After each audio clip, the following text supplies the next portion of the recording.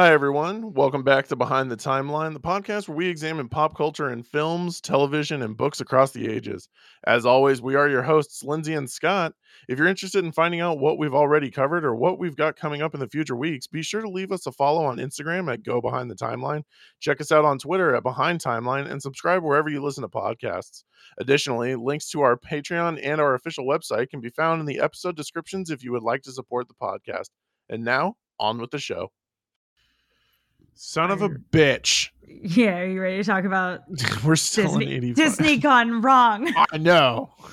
We're back, though. We're here, everyone. This is happening. Welcome back to Disney.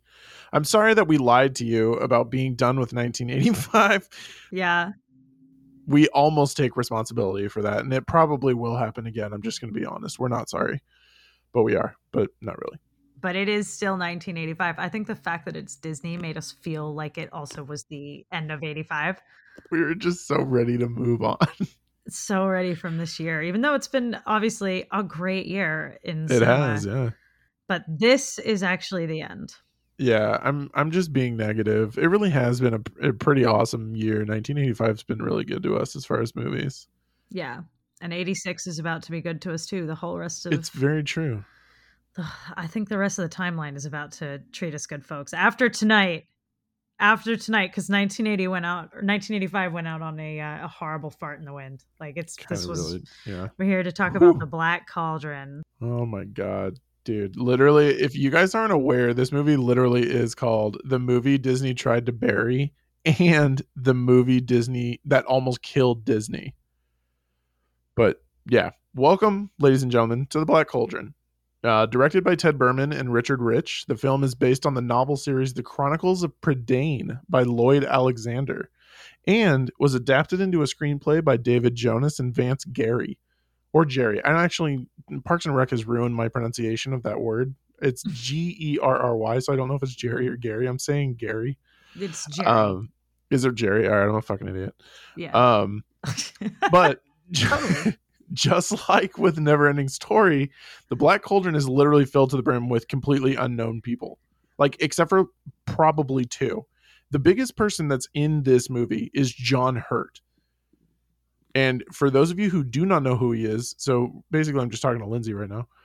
Yeah, I'm like... It's Ollivander. Because you know I don't know names. Oh, no shit! Yeah, it's also Hellboy's dad. Thank you for putting that into a context that I understood. You're welcome. You know what? I got you. He is the voice of the Horned King. Like, sure. And then you're not going to know this one, but I would love you forever. I mean, I will anyway, but I would love you forever if you knew who I'm talking about. But the other one is Arthur Mallet, who is the voice of King Idoleg of the Fair Folk, the little fairy dude that helps them like travel through the cave in the midway of the movie. I don't know this guy. So he plays Toodles in Hook, the guy who loses his marbles. I don't know Hook well enough. Mm-hmm. You'll know him as soon as I point him out in the movie. Yeah, I know. I'm like, when I don't know it well enough off the top of my head to know who you're talking about. But okay, sure, one of the guys from Hook. That's fair enough. That's someone who would have been reasonably famous-ish. But yeah, there's like not a lot of well-known talent in this movie, shall we say? And to be honest, most of the people who did voice characters in this did not go on to do shit afterwards. Well, I'm not surprised. This right here, folks, is a career killer. So the Black Cauldron in the Disney timeline too. It's been a while since we've revisited the Disney timeline. So not because Disney hasn't put anything out, but it's been a little slow. I think we mentioned last week that the movie that came before this was The Fox and the Hound in 1981. So it has been a hot minute. This is only the second film of the 80s for Disney. And before that was Pete's Dragon in 77 and The Rescuers as well. So it's been a minute. We are now into the Dark Age though. We've been in the Dark Age since after the Jungle Book. Basically. Right? Silver Age ends with the Jungle Book. Silver Age ended with the Jungle Book. Yeah, so Robin Hood, The Rescuers, Winnie the Pooh, Pete's Dragon, all of this is the Disney Dark Age, Fox and the Hound as well. And this is not the last Disney movie of the Dark Age. That's going to go all the way through Oliver and Company in 1988. which we're not covering because I can't do it, guys. Fucking no, we're not. I can't That's fucking correct. do it, guys. I have never met a person alive or probably dead that has ever said Oliver and Company is their favorite Disney movie. And I genuinely just feel like you should get out more if it is. Yeah, it's not. God help me. That's not a movie that I enjoy. Watch the actual real Oliver instead. The 1963 musical Oliver. Watch that instead. Yeah. It's better. Go to your kid's high school performance. It's seriously. Go to any high school in your fucking county. You're in luck. Yeah, no, that movie's not my favorite. And it continues with our very weird unspoken agreement not to do any of the animal movies. I don't know what is going on. It's not a trend I foresaw. This was, and it was not like a thing that we agreed on. Like we weren't like, hey, you want to start a podcast? Cool, but no animals. Awesome. Shake my hand. That never happened. No, and like we're gonna do obviously like the Lion King, for instance. Like it's not we have to. But we're not gonna do Oliver and Company, and we didn't do The Fox and the Hound. And I do want to take a moment to address that I know that it's fucking weird that we didn't do The Fox and the Hound, but we're doing The Black Cauldron. But there it is, folks. There it is. I think it's because this literally is such a catastrophe of a movie. But it also is like one of those things where it's like, dude, I love The Black Cauldron, but I love it for how shitty it is. Yeah. And I don't know. I think it's also because like, at least for me, I've for sure seen The Fox and the Hound more than The Black Cauldron and like more viscerally remember how much I hate it. Oh, me too. Whereas this, I was like, who knows? Like it's, it's been 30 years. Maybe it's fine. Like it's not. It wasn't. No, it really wasn't. But so that's where we're at in the Disney timeline. And in terms of after this, we are going to have The Great Mouse Detective actually next week, right? No, next week is week after next. It's week after next. Next week is Top Gun. Yeah. I think it's because I may not be on Top Gun that I'm thinking that it's correct. Yeah, sorry guys, you're stuck with me again. I know how well that went on The Breakfast Club. You guys talked about the movie for like a whole 7 minutes. 7 minutes, and then I learned about all of. Yeah, never mind. Anyway, go listen to that episode. It's all right, guys. Scott will get on some kind of wild tangent on Top Gun, but I'll be back to keep us on track in The Great Mouse Detective the following week. The Great Mouse Detective. I can't wait. So, and then after that, Who Framed Roger Rabbit, and then we're into the Renaissance. So we're getting there on Disney, which is really nice. We're close. We're almost there. We're close, guys. We're doing this for you. Mm-hmm. But yeah, in case you guys want to actually know what this movie's about, because honest to God, there are a lot of people who just have not seen this. Because again, it is that like movie Disney tried to bury, so people just don't know about it. They're like, oh yeah, I've heard about that. I shudder to compare it to Song of the South because Song of the South has never been seen by people for very different reasons. Yeah. But I get you on like movies that people are like, what? Right. Like this is one of those movies that comes up in like board games, like where it's like obscure Disney movies, like which of the following is not a Disney movie, and The Black Cauldron is your trick answer. It's like, it's the like trapdoor or whatever. Yeah. Yeah, it's like, no, that actually is one. And people are like, what? I've never. Yeah. So it's like the most obscure shit in Disney. But please do read us a summary of this absolute fucking disaster. This complete disaster. But set by his master Dalbin, young pig farmer Taran, or Taran, because it's pronounced both ways in the movie, an imaginative young boy longing for excitement is sent off on his own adventure when he is charged with protecting the mystical future-telling pig Henwin from the vile clutches of the malevolent horned king, who seeks a demonic cauldron powerful enough to resurrect the dead and bring about the annihilation of all mankind. And if you think that the movie is going to give you any more information than exactly that, folks, you're wrong.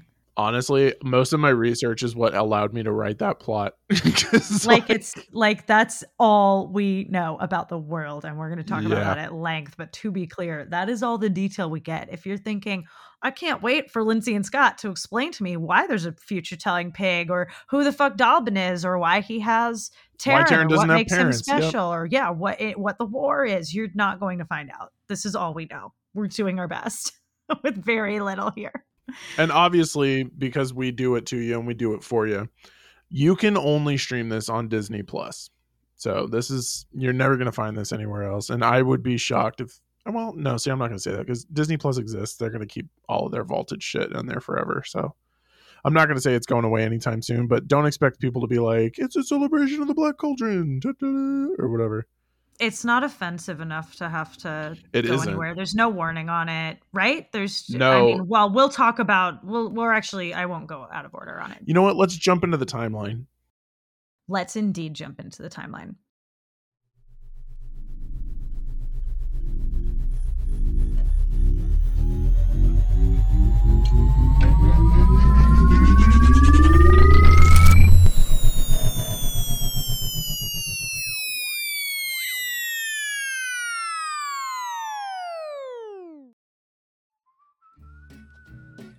It is 1985, in fact. We lied. And I'm running out of fun facts about 1985. So in a world where a lot of really good movies came out, so did the Care Bear movie. If that wasn't a massive, massive part of my childhood. Let's go. Yes. But fascinatingly, so did Forrest Gump the book, which I have did not know read. It was a book until right now. Did not know. Had no knowledge of this. Thought that was just Zemeckis being great. Had no idea. So, gonna have to probably check that out. Also, and just sort of impressed that, because Forrest Gump came out in the pretty early 90s, did it not? It's like the middle of the 90s, yeah.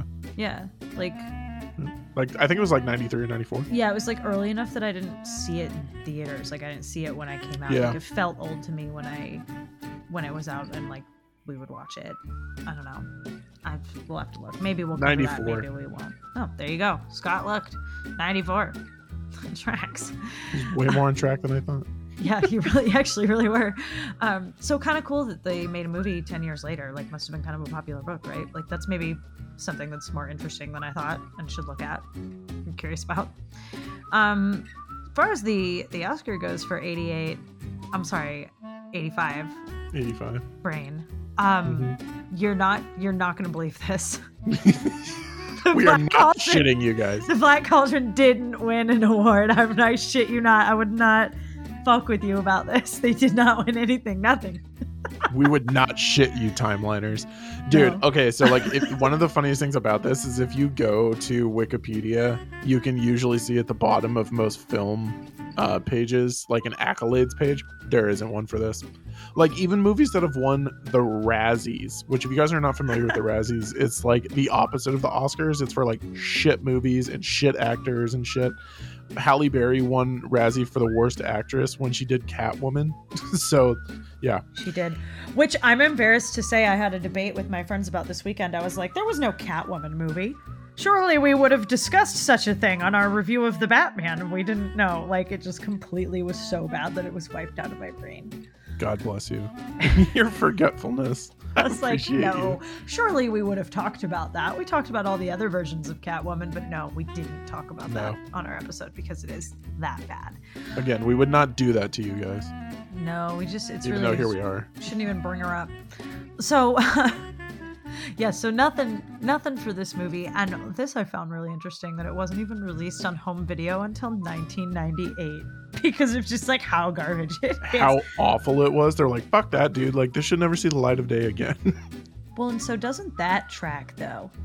Yeah, right? Oh yeah. Because nobody has, not only like why it wasn't released, but why that like millennials don't know this movie, because it wasn't out when we were growing up.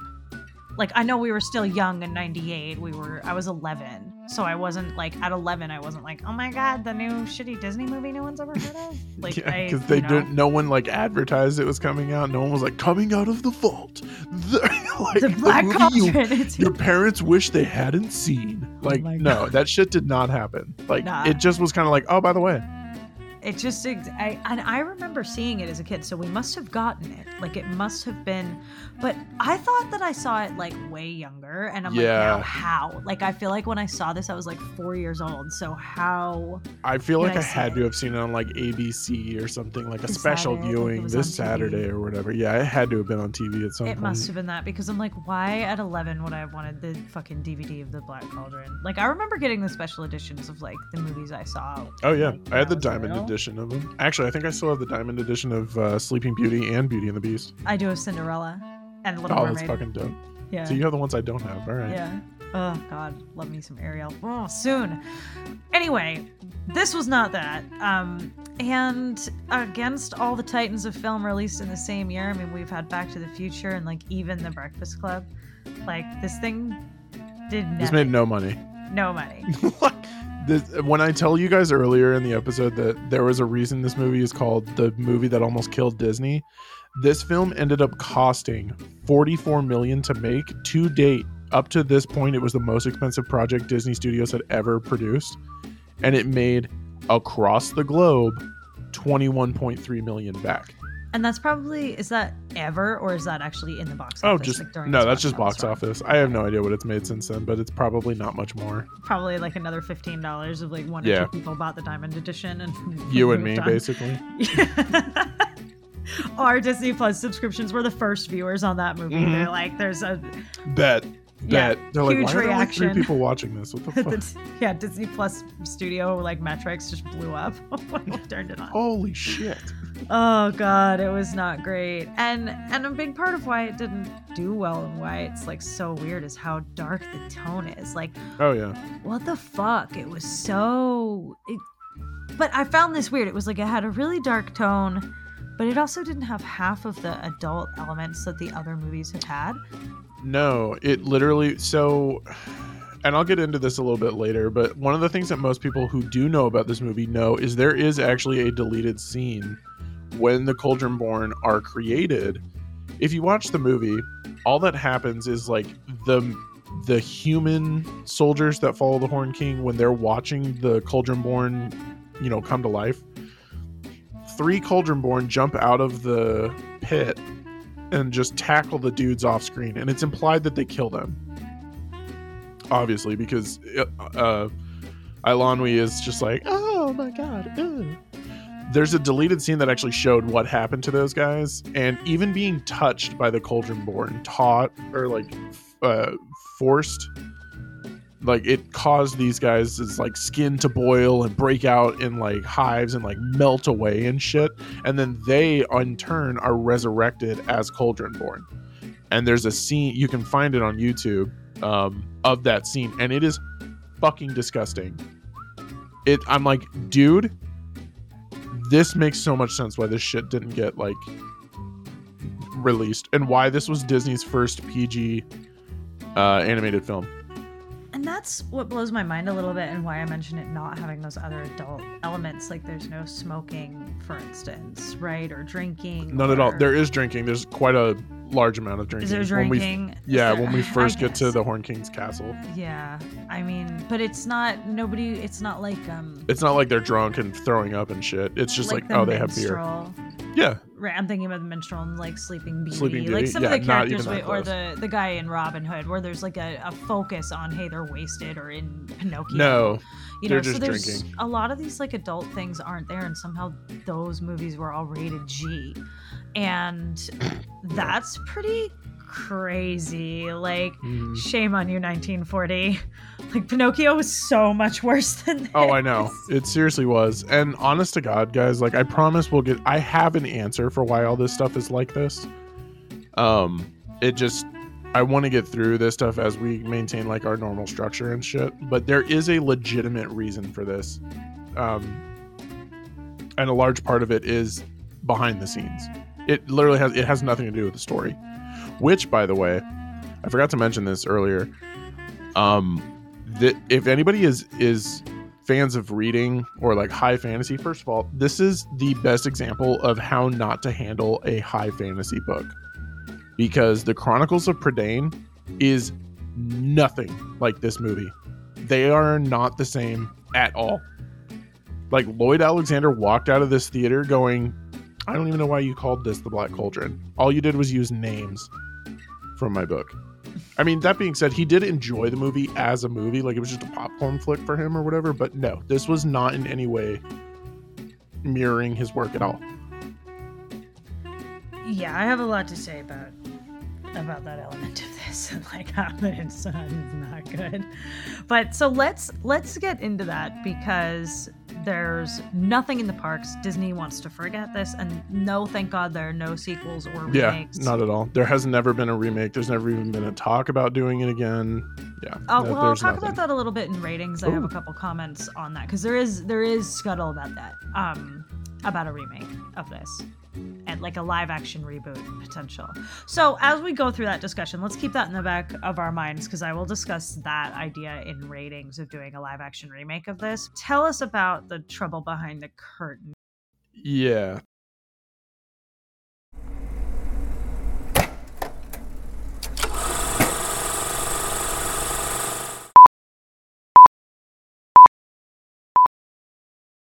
In order for us to understand why this movie was such a failure, we need to understand basically what was going on. At the time, in 1984, the entirety of the Walt Disney Company management was being redone. It was bringing in new work. You had Jeffrey Katzenberg coming in as the new chairman of Walt Disney Studios. You had Michael Eisner as the newly installed CEO. And you had all these like varying opinions. And so basically what ended up happening was this movie had been in production for the majority of 1984.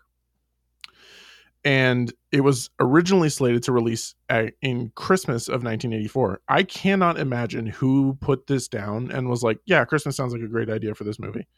I don't, right? Like, there's why? Who the fuck? It's so dumb.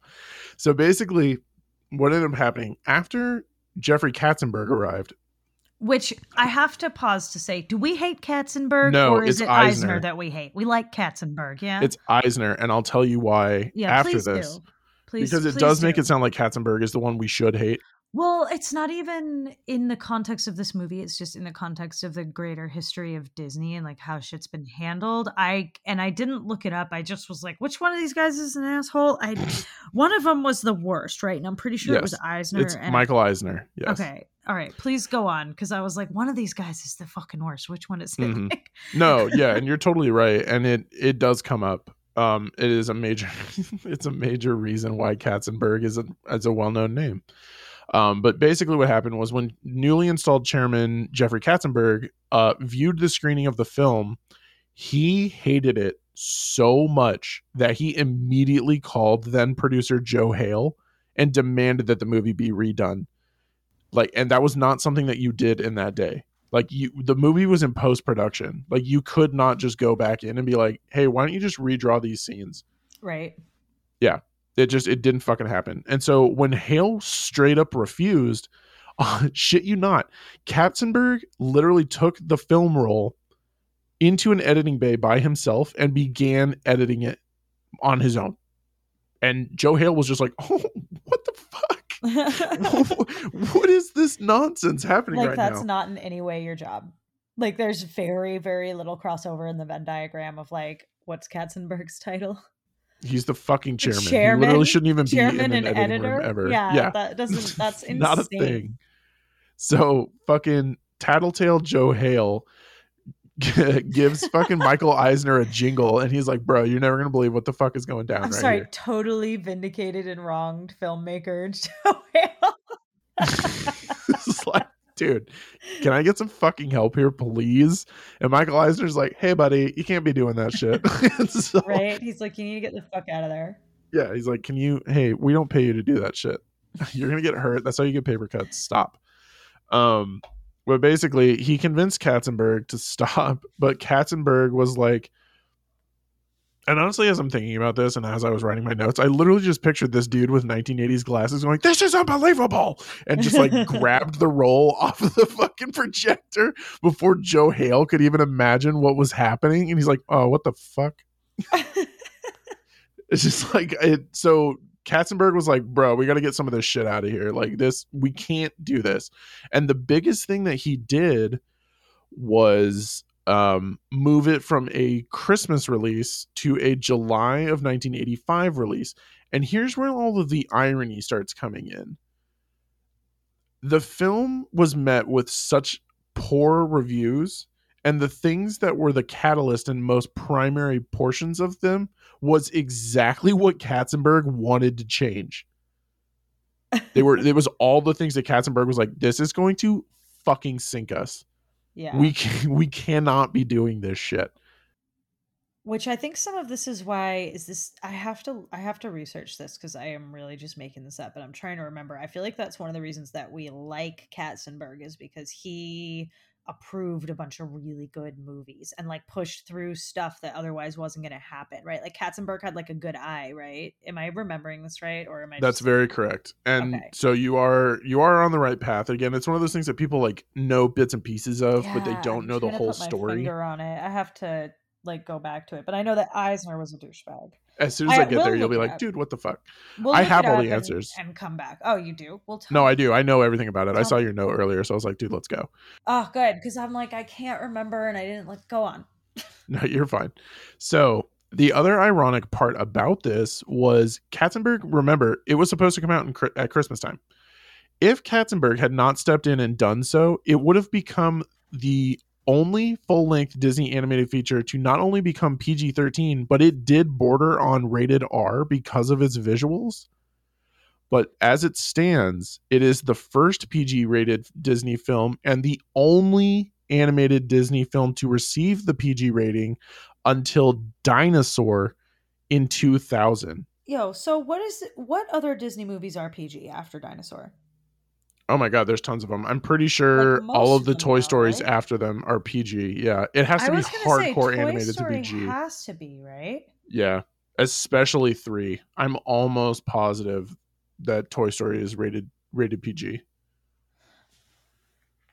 Yeah, because everything up to, which is bonkers, because if you think about the crazy shit that we saw in the early 90s, the early and mid 90s, we saw Ursula get fucking impaled by a ship. We saw Scar get essentially devoured by hyenas. Yeah, and we saw, oh my God, what's his name? We saw Clayton get hung in Tarzan. Or like, but those are G? Okay. Is what's Pocahontas rated? That's G. Really? Dead serious. Wow.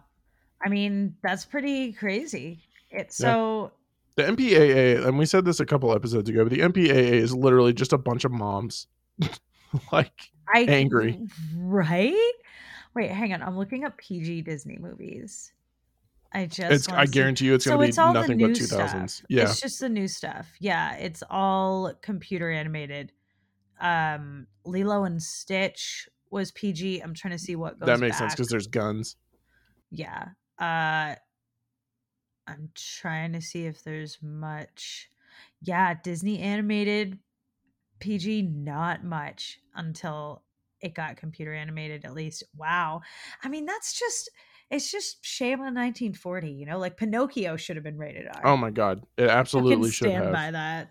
That movie was ridiculous. I can't believe like where we are, but I think it's more of a reflection on society than it is the movies, right? Oh like, yeah. It's all, this is some arbitrary bullshit, but like for definite, I think that I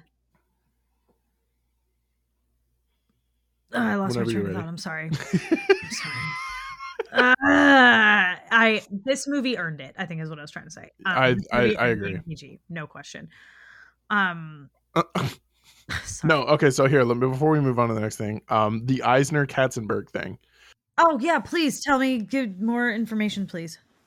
Towards the latter end of the 1990s, or no, I apologize. Towards the middle of the 1990s, Katzenberg had become fed up. He was just fucking tired of it. So he left along with, I believe, Paul Ohiva, to found a small indie production company that many might know as DreamWorks. Katzenberg did? Katzenberg founded DreamWorks. Oh my God, that's right. And so maybe we don't like Katzenberg because isn't this why there was the Ants versus So that's why there was Ants Z versus A Bug's Life. But the main like shot at Disney actually came from Shrek. Oh yeah, that's right. That was Katzenberg. Oh, Lord Farquaad is 100% based on Michael Eisner. Well, so everything I said before is wrong then, that he was like, that we like him because he piloted a bunch of good stuff at Disney and he like... So yes and no. Like right? he supported and allowed for a lot of things to happen at Disney until he left. And the reason that we hate Michael Eisner is Michael Eisner became a power hungry, gotta have it all level dude. He cut corners in animation. He stopped people from doing things that he felt were not going to be great ideas. He continually engaged in routine nepotism. He was trying to get his own family in there. He was trying to make it all about he wanted to be the next Disney. I mean, he sunk the ship while Pixar was coming up, right? Basically. And so it got taken when he was like forced out by the board. They were like, we don't know what the fuck to do right now. Like, we have no idea, which is why you had movies that became so popular like Shrek and Toy Story and Toy Soldiers and all of that shit. Even though Toy Story was Disney, we know that. But I'm just saying it was. Well, it was Pixar. I mean, Disney and Pixar were connected when Toy Story was made, but not but they weren't the same thing now. Yeah. No, that the relationship that they had was very different. Like Disney was if I'm correct, the money.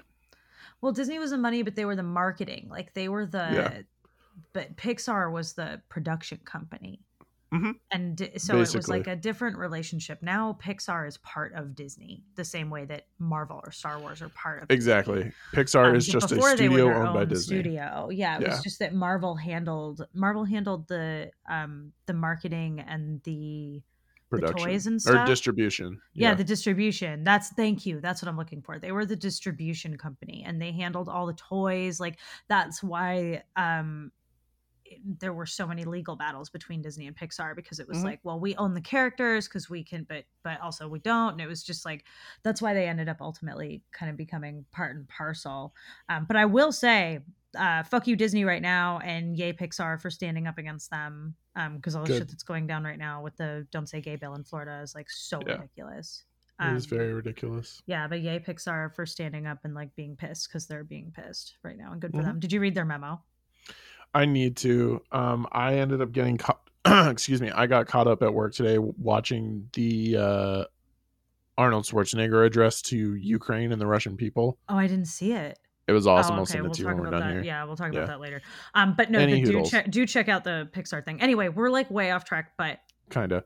But okay, thank you. That clarifies the Katzenberg leaving for DreamWorks thing. That's what I was forgetting about. Yeah. That's some crazy shit. So we'll talk about that a lot when we get there. Maybe we'll talk about Ants when we talk about Bug's Life. God, dude, and I love Antsy. That movie was so funny. I do too. I thought the movie was great, but also, yeah, the stuff behind the scenes on that is pretty wild. We'll talk about that when we get there because I think we're obviously covering Bug's Life. So that's gonna be a little ways out though. So, but yeah, anyway, this movie is rated PG and it should be rated fucking R. And the whole thing is pretty terrifying. But a big takeaway immediately watching this is that we are still using the xerography. We are. This is actually one of the last movies to use it before we switched completely to digital. I'm pretty sure it was digital. This, or not even to digital. No, it was.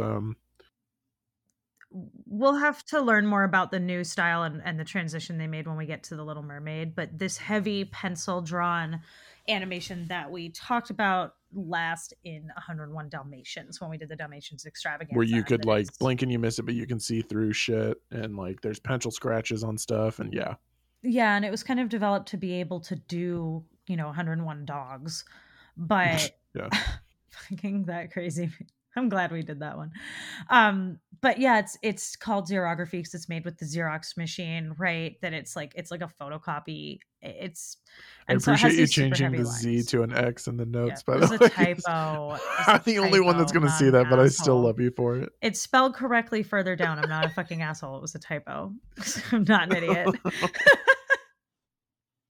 The point is that it's just this movie and The Great Mouse Detective before they sort it out. And then we get the better animation that we're covering, right? Again, Oliver and Company exists. Well, in Oliver and Company, if I remember correctly, that looks like shit too. It does because it's still done with xerography. And that's actually a cool comparison. If you guys really want to see like what the difference is here, look up some images from Oliver and Company from the movie, not from the newer, like the cover on Disney Plus, right? Where they've drawn it differently. Oh, where they redo it. Yeah. Like the actual movie and then look at The Little Mermaid.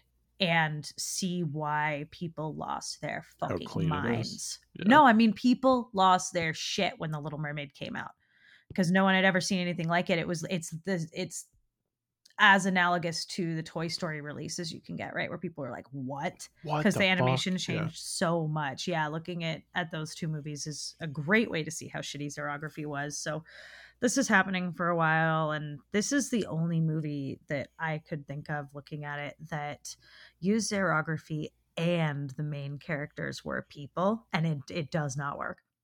Like, mostly it's been Fox and the Hound, Robin Hood used it, the 101 Dalmatians, like Oliver and Company, but I'm like, this is really the only one where they went with like human. Yeah, with like full, and it's just, dude.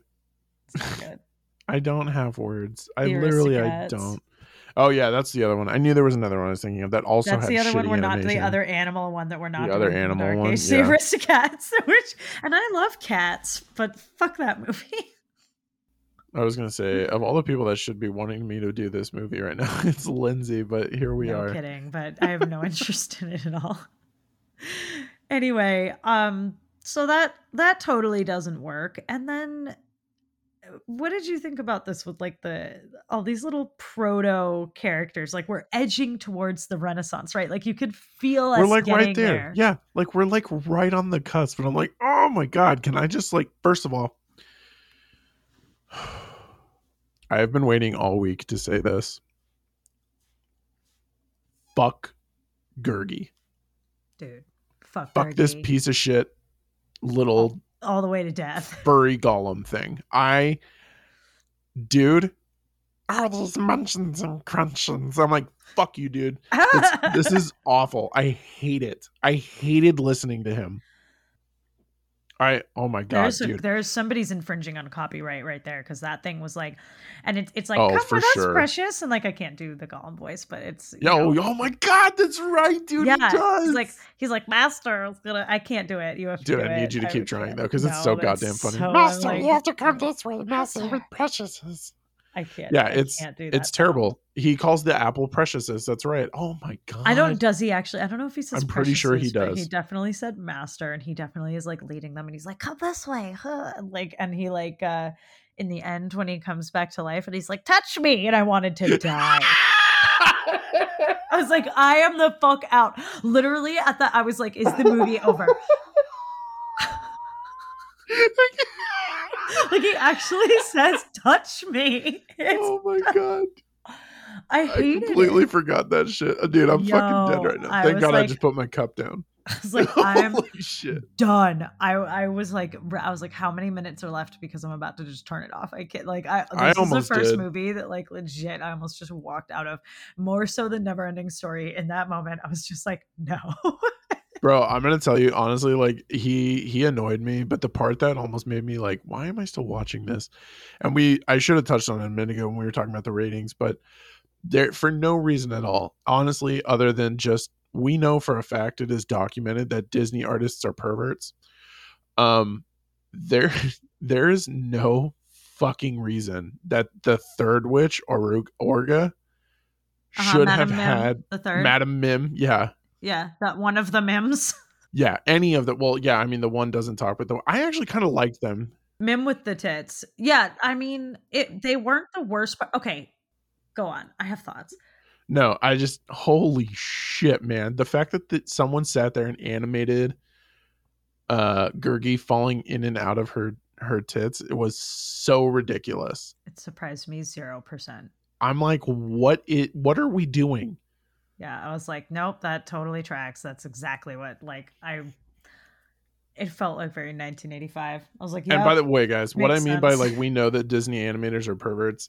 It was in, I can't remember what documentary it was. Like, it might have been the Pixar one. Every movie has some sexual thing in it. That's in the Renaissance. So in the Renaissance, yeah. There's some sexual reference in most of the movies. Everyone knows the joke about, like, dude, she's got an ass like a Pixar mom. Like, everyone knows that shit. Yeah, like, that's correct, actually. That is actually very correct, yeah. Yeah, Elastigirl. Elastigirl. Elastigirl's thick. Yeah. All right. Anyway, go on. Red yes, Audra. there was. Yeah, man. Yeah, I was gonna say, I'm like, yeah, as a woman, I'm not at all surprised that they spent like most of the end of this movie with him crawling in and out of her tits. Yeah, the whole budget went to her tits. No, yeah, but that was very that was sort weird. of yeah, I'm like, I get why this movie again was PG, but it was very so they reminded me, the three Mims, first of all, were definitely Madame Mim, like the three witches. Oh, 100%. Absolutely. They also actually are like the three fates, and then the three witches from Macbeth, and of course like all the ways that that's played on in fiction. But I mean, we see him again as the fates in Hercules, which is one of my favorite Disney movies, so that's we will be what back. I was going to say, that these guys are like a proto version of that. And even more than the three fates, which obviously they're based on the same thing, but even more than resembling them, they resemble the like the ensemble singers in Hercules that are on the pottery. The muses. Yeah, the muses. Thank you. They resemble that to me in the way that their character is done. That they kind of show up to like tell you what the fuck is going on, and there's kind of like a fun, crazy number around them, like their attitude. Actually, that's true. Yeah, they reminded me of that. Oh, I can't believe I didn't mention this. This should have been like one of the first things. Fun fact for you guys. This is the first non-musical Disney movie. Yeah, weird, huh? Yeah, that blew my mind. I'm like, is it really? Mm-hmm. Yeah, I guess this actually, for how shitty it did, this movie has a ton of firsts. It's the first time that a character willingly sacrificed themselves and actually we see them die. It's crazy. This it's a movie of firsts. Really like lame movie for being for all of that. I know, but I feel it's getting there. It's right on the cusp in terms of like Disney storytelling, to where you're getting towards these really familiar tropes in the Renaissance. So I feel like the three Mims reminded me a lot of a couple things in Hercules, right?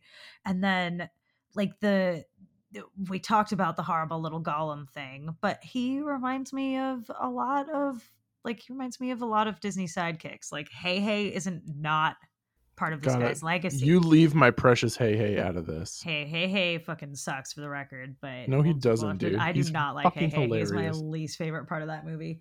Oh my god, the pig is my least favorite part. The pig is better than products, Hey. and you only see him at the end of the movie. Good, that's where he belonged. Both of them shouldn't have been in the movie. The bottom line is Moana stood on her own. She didn't need that bullshit. But the Hey isn't not part of this guy's legacy, right? Like it's and the same with like the evil goblin that is with Team Bad Guy. He reminds me a lot of the bat in Mouse Detective. Isn't it in Mouse Detective where there's the bat that works with Ratigan? Yeah, Fidget. Yeah. He reminds me of a little proto Fidget, even though that's going to come out the following year. Actually, he kind of does. Just the way he acts and like he's jumping around and shit, and he's kind of like all over the place. Yeah, it's like his character, not his look, right? Yeah. And the same with the three Mims and stuff. I'm really feeling like we're getting like even Princess What's Her Face. Eilonwy. Yeah, sure. Like her attitude, I can see a little bit of Jasmine there. Like you can see them getting towards things that are going to become really familiar to us, and it's interesting seeing them swing and miss so hard, but it's like one of those things. It's like failure is part of success. Like they eventually turned this into something that wasn't terrible. And I'm excited to get into the Renaissance and be able to look back at this stuff and be like, hey, remember Proto Gaston all the way back in Mr. Toad? Remember that guy? Yeah. Oh my God. Yeah, dude. Yeah. Not in Mr. Toad though. He was in the, no, he was in Wind in the Willows. It's Brom. No, it was not Wind in the Willows. That's Mr. Toad. He was in the Headless Horseman. I'm sorry, yeah, the Headless Ichabod, Horseman. Ichabod Crane. Yeah, so I'm excited to get to look back on. Hey, we don't do this professionally, guys. Okay, cut us some slack. It's fine, whatever. I have been clear from episode 1. I don't know what anybody is called, and I'm not going to try. I was like, but yeah, I mean, we just called that guy Gaston. At least I did when I was like, yeah, Gaston. Like, so it'll be fun to look back on that. And it's interesting to see them get so close in this, because every character in this bears a little bit of a resemblance to somebody else that will come later. And you can see Disney like getting there. And we're starting to have a different kind of movie, and it's like insane to see that in this fucking garbage pile. And I wonder what we will glean from Mouse Detective watching it with a critical eye, and how much of it is going to be setting up other stuff later on. Oh yeah, like what As other they get crazy shit we're gonna closer, see? yeah, what does that look like as they get closer as a creative team to being able to make something like The Little Mermaid? So it's cool because we're only 4 years out from Mermaid at this point. So at this point, yeah, we are. Yeah, in the timeline. So it's really cool to see Disney starting to figure out this kind of storytelling, and yet this is the worst storytelling fucking ever. What the hell is going on in this movie, Scott? Dude, I honest to God, I can't tell you. Why didn't they do any character building or world building? Like, why? Oh, there What wasn't. the The fuck? only character building that we have is that Taran wants to be a hero. Oh my God, he's got the chance to be your hero. Oh fuck, the movie's over. Like that literally is exactly how it goes down. That's exactly how it goes down. He literally, I want you guys to understand this. As far as heroes' journeys go, this kid does not have one. Because I want you guys to follow me on this, please. All he had to do was keep the pig safe. Instead, he started daydreaming. The pig got kidnapped. He has to go rescue the pig. He inadvertently rescues Ilanwi and Fluter Flem, who Fluter Flem actually was really funny in this movie. I loved him. And I love how his harp tattles on him. When he lies, it breaks a string. I thought that shit was really funny.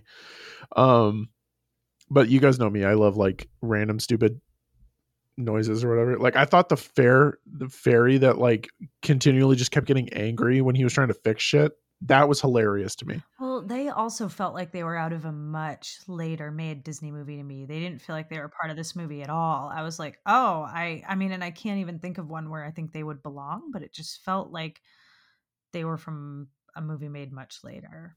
It kind of felt like they were like, hey, I animated this. Cool. We can throw that in there. They were but they had a lot of personality, right? Like they felt like goofy, like Timon and Pumbaa style characters almost. Like, I don't know. They were the like comedic sidekick thing. But like, here's where everything again falls apart. Taran finds this magic sword that we get no fucking explanation on why it's in the Horn King's castle. Nothing. Literally nothing. And so the fairies are like, bruh, we can show you where. I know you're laughing because of South Park right now. Yeah. We can show you exactly how to find the cauldron. And so they go to the marshes of Morva, which is where they find these three witches. And the witches are like, hey, we'll give you the cauldron, but you have to give us your dope ass sword. And Taran's like, oh, I can't. Okay, here you go. And then the fucking cauldron gets stolen again. And so everything that Taran does in this movie is just, it is the opposite of what a hero would do. Well, he like inexplicably gives the cauldron to, well, yeah, exactly. He doesn't do anything except honestly help the Horned King. Because the Horned King would have never found the cauldron if Taran hadn't fucked up. I mean, I barely even tracked like what was going on with that and like what happened to the, like I cannot tell you what happens to the pig. I don't know. Oh, we don't know. That's the whole thing. So I felt like I missed something. Did that just not get followed up on? No, it doesn't get followed up on. Cool, they find her. They have her. She is basically in the cave when they meet the fairies. He leaves her with the fairies, and the fairies are like, we'll make sure she gets home. And I'm like, why, dude? The Horned King is still fucking looking for her. Yeah, what is going on? If home was a good place to be during all of this, why didn't you stay there? And so, okay, backing us up on his story, who do you think his parents are? Why is he with this guy? Who is the guy that he's with? Does it matter? Is there anything there? No, that's the thing. We get no explanation to why this kid is alone or with this crazy old man. Okay. So that I feel like was lifted just directly out of Sword in the Stone. I kind of think it was.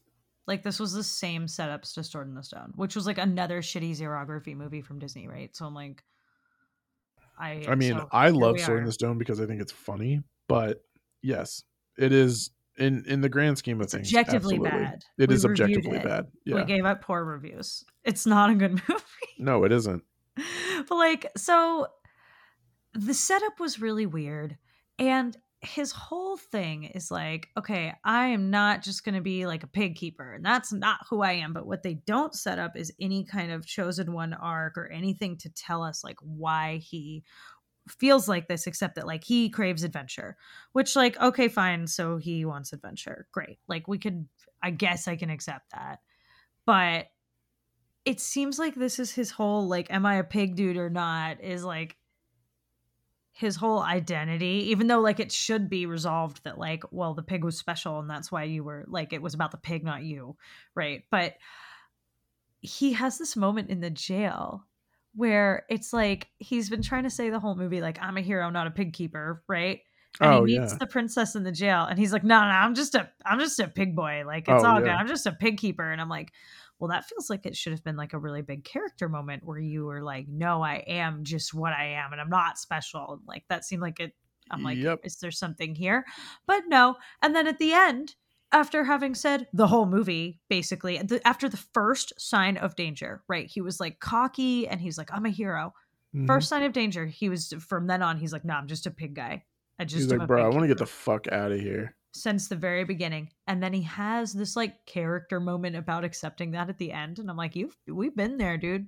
I've been accepting that since the second you stepped out into the woods with the pig and you said, fuck, what am I doing here? You lost this pig. We were like, you're not fucking special, man. And that's what he's been saying ever since. It's just like, God, no, I was so wrong. I should turn back. Is what he's been saying. I've never been more wrong in my life. From like the moment that the pig got stolen. And then at the end, it's this big character moment where he's like, I don't need the sword. I'm just a pig boy. And it's like, we know. Yeah, you're right. No one is arguing with you about that shit. Like it's, what? My God. It was just so weird. I was like, so we're just not going to tell a story. Also, can we talk about just how absolutely stupid the witch's plot is here? Like their little like, we'll trade you this dope ass magic sword for the Black Cauldron. Holy shit, like you guys got the Black Cauldron to work, but actually now it's inert again. We'll give you this magic sword for the Black Cauldron that we can't use. Like, what the fuck? Why wouldn't you just say like, here, take it? Why not just help them? Why go through the whole rigmarole of trading? There is no plan. It just doesn't make sense. No, nothing's happening. No, it literally just doesn't make any fucking sense. I honestly, and you just explained it, and I don't get it. It's just it's so ridiculous. So I don't even know about all that. I just thought the whole plot was ridiculous. And this whole time there's like all this shit happening and none of it has to do with the only interesting character in the whole fucking movie, which is the bad guy, who is also Maleficent. Oh yeah, I saw your note about that. What are we talking about here? The dragons. Oh, they're just like her. There's like a million of these like black and purple dragons flying around. I'm like, bitch, where'd you come from? Like I thought that was a weird like design to reuse. It was so random. And they're just these small wyverns, and then I'm like, why the fuck? He's got an army. Why does he need the cauldron? I'm like, why? How does any of this exist? I mean, I think one of the reasons that it's such a bad fantasy adaptation, like you were saying in the beginning, is that like it's not doing any world building here. It's not explaining. No, the only thing that gets explained is where the cauldron came from. This evil king got struck down and his spirit refused to die. And so they bound his spirit in a cauldron that could resurrect the dead, which that power makes no sense to me. Why is that? If someone's so evil, just why?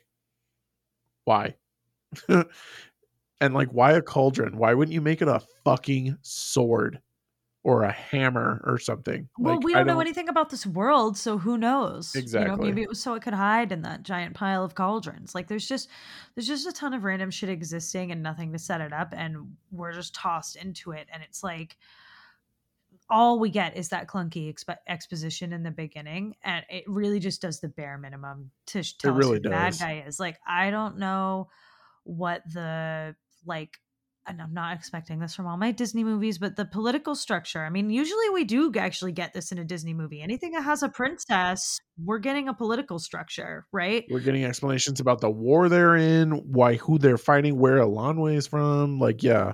Yeah, we don't have she doesn't seem to have any authority over anything except for fucking our protagonist here. And I just and rightly so. She's obviously the more capable. She has a magic that's like totally unexplained. She's like, it's my fucking bauble thing. It's a flashlight when we need it. Don't worry about it. Yeah, dude, that was the other. I'm like, come back again after this once for any reason. So this can't be a fairy because we just met the fairy folk. So what the fuck is that? It's just plot convenience. It's just they needed a light to get out, and it's nothing. It's all nothing. And I feel like it could be something if some of it got explained and if there was like character development again. But if they had some world building and character building, like sure, you could make a story out of this that isn't like absolute dumpster fire, but probably. This kind of makes me want to read the book. I'm going to be honest with you. Like because I just want to know, like, what should this have been? Or like, are there elements from this that are just like bastardized from the book? Like, is there a basic like skeleton that it follows? Well, I do know for a fact that the main villain in the movie is actually just more like a lieutenant in the book. He's not the main bad guy.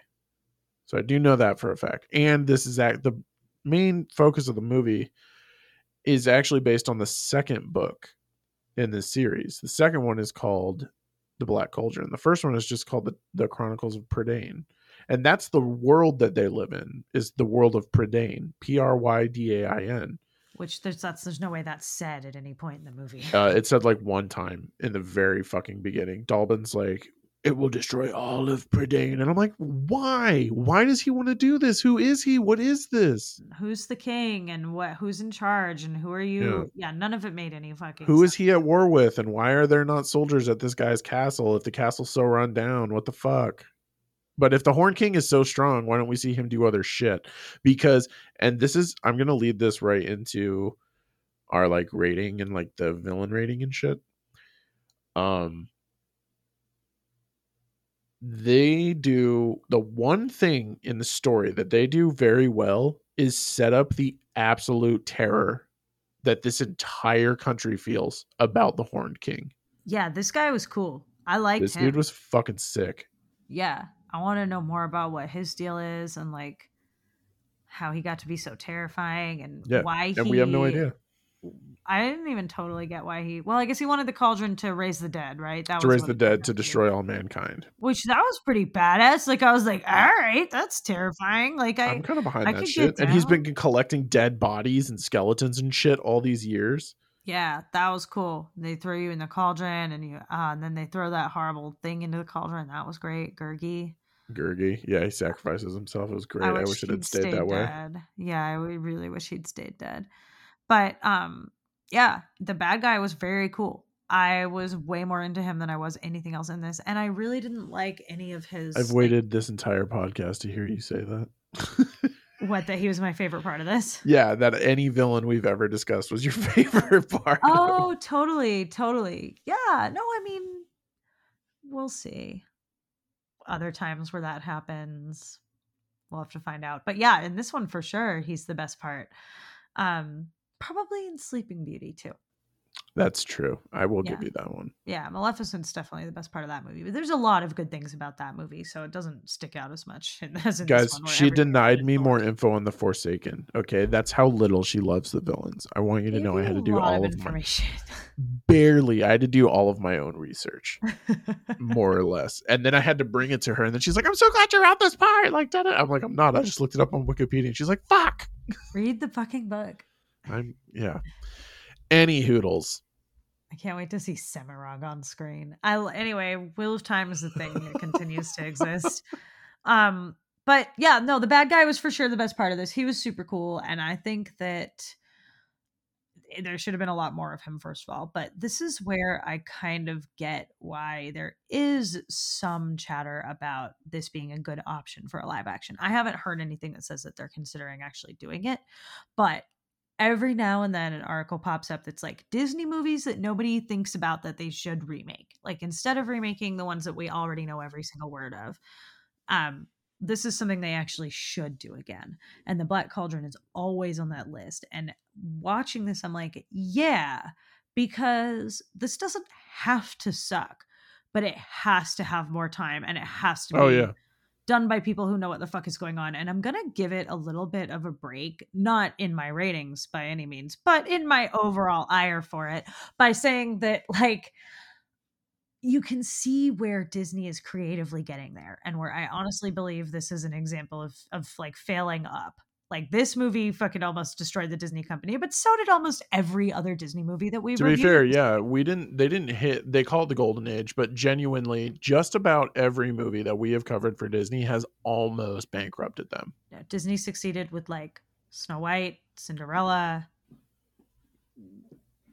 not very Mary Poppins. Yeah, Disney's had very few like, oh my god, we made a bunch of money on this movie. Yeah, just I think flat Dalmatians actually made money. I'm pretty sure it did too. There's a few, yeah, there's but half the movies that we talk about were like, and the Disney company almost failed, and then this brought it back from the brink. And like Disney's been on the brink of collapse since it started as we go through the timeline. And so I don't even think that we can like that doesn't make this special, I guess is what I'm saying. And you can see so much of the creative process moving towards what they're going to do just a few years later in the Renaissance that I'm kind of going to give it a little bit of a break. But I think you could take this story and do it with people who know how to write and with like some dope special effects and like an additional hour. And this could be not the worst thing ever as a PG-13 live action movie. I honestly would kind of be okay. I would like if they announced it tomorrow that, hey guys, we're gonna do a live action Chronicles of Prydain, I'd be like, okay, let's fucking see this. Like I wouldn't be like, oh my god, here we go. I would actually be pretty stoked about it. No, they would. They would probably call it Prydain. For what? No, I think for whatever nostalgia or just reference point, like I've heard that before, value that the Black Cauldron has, they'd call it the Black Cauldron. Guarantee you, there's dollars behind that. Nobody knows what the fuck Prydain is. It would have to be like, did you know this was a remake of the Black Cauldron? Like they'll call it the Black Cauldron. There's dollar signs behind that door. They'll definitely do that if they ever remake it. Why did you make them sound so pretentious to you? This is a remake of the Black Cauldron? Like, because that's totally. I know, but that's exactly Do that and you know it, and like that's like, anyway, because that's how we talk, Scott. So fun. I know. To kind of tie a couple other things together in the vein of using Disney constantly being on the brink of collapse, and bringing it a little bit back around to Michael Eisner. I don't know how many of you guys know this, but if Disney had stayed the course on its failures because of Michael Eisner in 2003 and 2004, they were literally fighting tooth and nail to stop Comcast from buying them. I want you guys to understand that we would not have the Disney movies that we have right now, but even beyond that, we would not have the MCU the way we have it now. Probably wouldn't have it at all, honestly. I'm being facetious, but we would thankfully not have the Star Wars sequels. Oh, calm down. Calm down. Would you like to have Star Wars on screen, Scott, or no? Would you prefer no? You're gonna get your Obi-Wan show. Sit down. I'm so excited. The movies are not that bad. You are increasingly not invited on those reviews. I'm like, I am not gonna have a sit down and shit on those to death. I'm not saying they're why good. That's what we're doing for Harry Potter. Well, oh, totally. But like we're because it's something you like. I'm not, and now we are allowed to shit on it. I mean, we can shit on it, but we're not gonna like deny its existence in the canon. Like, no, I will do that myself. I'm not gonna do that for you guys. I have a almost professional duty to review these movies with a just about not biased eye, which I fail every time. Star Wars hate is the worst kind of hate. I know. God, we went over this. Oh my God. Anyway. As a treat for you guys, I will post the thread of me making Lindsay think that I didn't know what the Borg were. It was literally funny. Like, that was so fucking funny. Any hoodles. I have a couple more fun facts for you guys before we get to ratings, and a lot of them actually are really impressive to the time. One of the writers, David Jonas, is also a production illustrator, and he worked on films such as another movie that's coming up on our list, Indiana Jones and the Last Crusade. But he also worked on the the production for Airplane, and ironically enough, our movie from last week, he worked on Back to the Future too. So it was weird for me to watch this movie knowing that and be like, dude, this guy must have had no voice in the production of this movie. Yeah. It just like, it sucks, but that's what it is. The writing is really a big part of the problem here. I mean, the animation is shit as well, but. Well, okay, so with the animation, here's another form of us recycling shit. In the beginning of the movie, when Dalbin is like, bring Henman over here, I've got to show you her magic powers that she has without any explanation. Why is that a part of this movie? I know. Anyway, go on. I don't get it. I don't understand the plot. Yeah. When he starts spinning the water and there's all these like weird creepy images coming up, and then like there's a horned rider on a horse and there's like bats and shit flying up. All of those images are images used from the Night on Bald Mountain sequence from 1940s Fantasia. Which is so weird, right? Like 1940. Why are we doing this? I don't understand. It's been 45 years. Why are you using that animation? Like how, and also what does that say about what's happening at the Disney company? That you can seamlessly put in your animation from 1940 into your 1985 film and have it be fine. Like, come on. And we progressed in absolutely no way.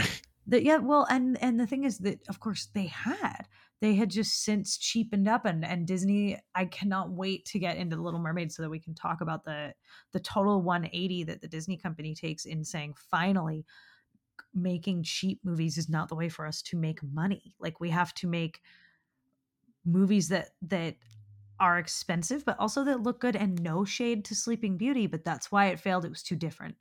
And it would be like trying to make Spider-Verse 15 years ago. People would have been like, what the shit am I looking at? Oh, I know. They would have shit their pants. It was way too creative. You can make a movie like that now, like with the kind of the way that it was animated. But it flopped then, but it was super, super expensive. And then with Little Mermaid, they figure out how to make one that is really, really expensive, but it looks good to the audience that it's being presented to. Like, people loved it. And thank God they eventually figured that out, because for the longest time here, they were like, do it cheap, do it shitty, Disney will be fine. And it's like, nah, you guys have to put out high quality shit. That's what Disney's about since the Renaissance. Well, and that's indicative of the future that Michael Eisner would create for Disney. So, right, which is why we kind of like Katzenberg, right? Because Katzenberg was like one of the more like the guys closer to the creative ground on it, and Eisner, yeah. Eisner was like evil, but he presided over the Renaissance. So it's hard to know. I don't know. Eisner was just like, anyway, this is also the first one that's not a musical. There's just like, the first one that's what? Not a musical. It's really crazy. Yeah. I feel like we've had movies before where we've been like, this isn't a musical. But no. What, they have one song, they have Little April Showers, so it's a musical. Ugh, God, I know. Yeah. It is. Right? Fuck Bambi, dude. Guys, seriously, I have gone... I'm like, is Bambi a musical? I got it on my system. It is a musical, yeah. And I... What are the other ones that we said were not? What about the Rescuers? I guess they do sing a song in the Rescuers, don't they? They do. They sing one, but it's like a... They technically sing two. It's the Rescue Me song at the beginning, and then it's the Rescuers anthem and shit. Yeah, and then... Yeah, exactly. But it's not done like it's a musical, right? No, it definitely doesn't. You don't get that kind of vibe. And this one, there's literally no place for... If you guys want to watch a movie... that's an animated musical in this kind of setting, go watch a movie called The Princess and the Goblin. No, thank you. Some creepy shit. It's not. That movie's awesome, and it has some great songs in it, and it's one of my sister's favorite movies. I just remember being creeped out by that. There are creepy parts, but Anastasia. A lot of what was in this movie reminded me of Anastasia, which was a Bluth film. It was. Yeah. Did you know she's technically a Disney princess now? Which is like, it is a thing that I knew. And also, I'm gonna force you to distinguish between being a princess who is the IP is owned by Disney and being part of the Disney princess line. Is she in the official? She is not Disney part of the Disney line? princess line because she did not become acquired until Disney bought their portions of Fox. Got it. Well, that's what I mean. She also has not had a princess ceremony. Yeah, she is not officially. I just want to be clear. Yes, we have for listeners to whom that is guys. important. She is not a coronated Disney princess. However, she's a princess whose IP is owned by Disney. Indeed, there's a difference, Scott. It's an important distinction. Well, here's another important distinction for you. And I actually thought this was crazy. Remember how I said that this was a movie of firsts? This is the first movie to use the now infamous and now classic Walt Disney Pictures logo. Everybody should know what I'm talking about. It's the blue background with the white castle and the star goes over it. This movie is the first one to ever use that. Yeah, exactly.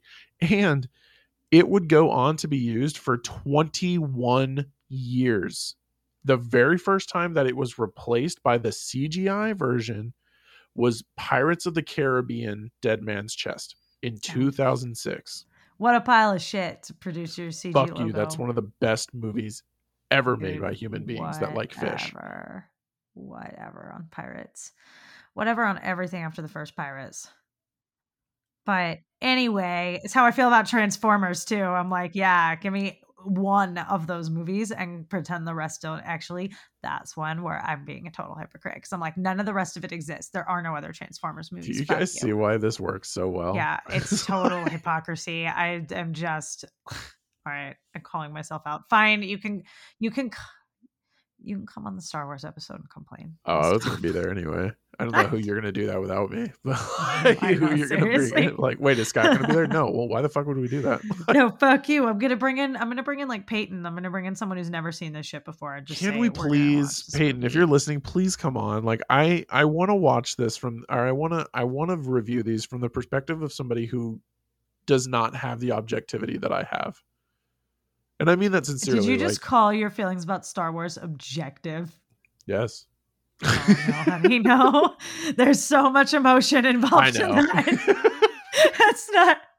No. I know. I'm trying to keep it cool. Aw, that's sweet that you think you can be objective about Star Wars. Oh my god. Anyway. Yeah, so my last little fun fact for you guys now that we've finally gotten almost Wait, I have a question. Whoa. Yes. I have a fun fact question. So Pirates of the Caribbean something produced the first CG logo, but who produced the first like the way that it is now, where sometimes the castle's different and then you like go out through the river and it looks super dope, and every time it comes on I'm like, be a different castle, be a different, and like sometimes it's not. It was Pirates. Dead Man's Chest. They did it that way? Yeah, so if you pay attention, the pirate ship in the water is the Black Pearl. And if I remember correctly, I believe it's firing on the castle. I assume that was Peter Pan. That would have been dope. But it was originally. Sometimes it's like wasn't it in Mulan? It was like a Chinese style castle. Like sometimes they change it, or was it different in Frozen and Entangled? I might be making this up. Is it different sometimes? No, I actually remember there are little things added here and there. I want them to make it different every time, and the castle be like something that reflects the movie that's being made. Yeah, I know they do it in Cinderella because that is Cinderella's castle. Because it just fades into her castle. Oh yeah, definitely. Well, yes. But I think that all openings of all things and opening credits and theme songs and all of the things, we should just agree as a society that Game of Thrones did it best, and it is okay to plagiarize it. Like, we should all just 100%. Say, it's I'm behind fine. You all the way. Yeah, I will commend and applaud and assist in any way the person who wants to first normalize this, because every creator is terrified to be the first one to just say, fuck it, we're doing a map. Like, make it different every time, have it change, be dynamic, and make it a map. Like, that's what Game of Thrones was, right? And it's like the change and like seeing what's different about it, like that's what's fun, right? And I will really applaud the first person to break that seal, because everybody's scared to do it. And I think all it's going to take is one person before I we think can Lord of the all Rings have a should do it. fucking map. You know what? Lord of the Rings should do it. Be bold, Bezos. You got the money. This is like $1 billion show. Fuck Game of Thrones. You take it, make it your own. Just normalize the map opening. Anyway, Handmaid's Tale. You know how much we're pausing and taking screenshots and zooming in on, like, there's a map. I don't, because I don't watch that show. I don't know if we've ever covered this before, but I don't. We have covered this it, and I choose times. to ignore it that you haven't seen it and just speak to the greater populace who I know knows what I'm talking about. The maps in the last season. Anyway, the maps made me feel a lot better, because I used to get super pissed that she was able to, like, go on foot from Boston to Canada. Well, no, it's the show takes place in Boston. They're trying to flee to Canada all the time. And it's always like, seems like that's plausible, or like they drive up a couple hours and it seems like it's plausible to then cross on foot to fucking Canada. And I'm like, from Boston. And I'm like, that's not how this works. But then you see the maps and it's like, oh, the borders moved because of the war. Anyway, Handmaid's Tale is really good. You should watch it. Tell me what you gave this. What did you rate this movie? So I gave this movie a 2 out of 10, and it only got a 2 because honestly, like, it just played on my nostalgia a little bit. It was one of those movies, like, I wanted to see it when I was a kid because I remember seeing it like once or twice, and I was like, dude, I remember there was this like really cool creepy movie. But no, I cannot forgive just the horrendous storytelling in this. I can't do it, guys. I'm sorry. Yeah, it was bad. It just, nothing gets explained. There's so many fucking plot holes here. I didn't walk out of this feeling like, first of all, the movie just fucking ends. Is Tarn going back to his life as a pig farmer? Or like a pig? He doesn't need to be now. Does he go along with Eilonwy? Well, do they still have to protect the pig? Like, the pig went home. Does he have to go back to it? Nobody knows. Yeah, we have no fucking clue. No, we don't know what the political ramifications are. We don't know what. No, it just ends, and by the time it's over, it's like such a good riddance situation that it's like, I didn't even think about those. Exactly. Well, that's the problem, is I did, because you look at the end of this and they're all just standing together looking at a bright new world. And it's like, okay, but where do we go from here? I hated it too. I gave it a 1 out of 10. Shame on you, Disney. This was terrible. But also, I do want to rein it in a little, because I think that creatively, they're working. It has potential. Well, you can see the bones of what's to come. You know, that's what's important. So I think this was a necessary trip, or like a necessary stumble for them. Exactly. I think so too. It's hard to blame them, because, you got to this is like the first pancake of the Renaissance. I really feel like, even though there are still 2 movies left, because we're not doing Oliver and Company, right? It's Mouse Detective and Oliver and Company before Little Mermaid now. So yeah, there are 2 movies out from the Renaissance. So for sure, this is like one of the first pancakes, and I'm glad we did it just to see those ties and like see what it looks like going into Mouse Detective, and as they get closer. Mouse Detective's going to look a little bit better than this, but it's still going to be xerography. So we'll see. I gave the villain a 2.8 though, just for sheer creep factor, but I couldn't quite reach the 3. In fact, I had it higher and I brought it down. I was like, no, not good. I had it a little higher, but no, I gave him a 4.5 out of 10. And honestly, it's because it is really high, but I'll tell you why. Is like, he genuinely was a terrifying villain. And another, again, because we keep talking about firsts, he's the first villain that doesn't chide or like make jokes at his prisoners. He's like, look at you tried to be the hero and now you're chained. He's just like, shut up, like, I'm gonna fulfill my plan. He doesn't waste time. Yeah, he's more evil for evil's sake than Maleficent. Like, exactly. This guy has no character, and he's really not supposed to. He just like a creepy evil dude. Like, he is and it's, in a story with no character building or world building, it's the character that's not trying that is the best. Yep. Like, if you're just not going to do it, cool. It's the guy who is really embracing that I am attracted to in this movie. Exactly. Yeah. Everybody else's weak attempt is just terrible. Like, I don't understand our protagonist. Just the whole movie. He's like, yeah, no, I'm nobody. And at the end, he's like, no, I've realized that I'm nobody. And it's like, right. Yeah, we know. Like, we were behind you this whole time, dude. God, yeah. I was like, I never thought you should have left home. It seemed like home was a good spot with Merlin or whatever. So anyway, this was terrible. Scott, take us out of here. I would love to take us out of here. And actually, I'm taking us out of here because Lindsay will not be here next week, guys. It's true. I won't. I'm going to be on vacation. On a treep. But yeah, as always, thank you all so much for joining us tonight. We do hope that you enjoyed yourselves and maybe learned something. I don't know. Maybe you learned how to write a good story. But yeah, join us next week for Top Gun. I'm going to be with Andrew. We're going to be discussing all of the military fun that is Maverick and Iceman and Goose. Be sure to subscribe wherever you listen to podcasts, as well as follow us on all of our social media. You can find the links for those on our sites and our social media in the episode descriptions.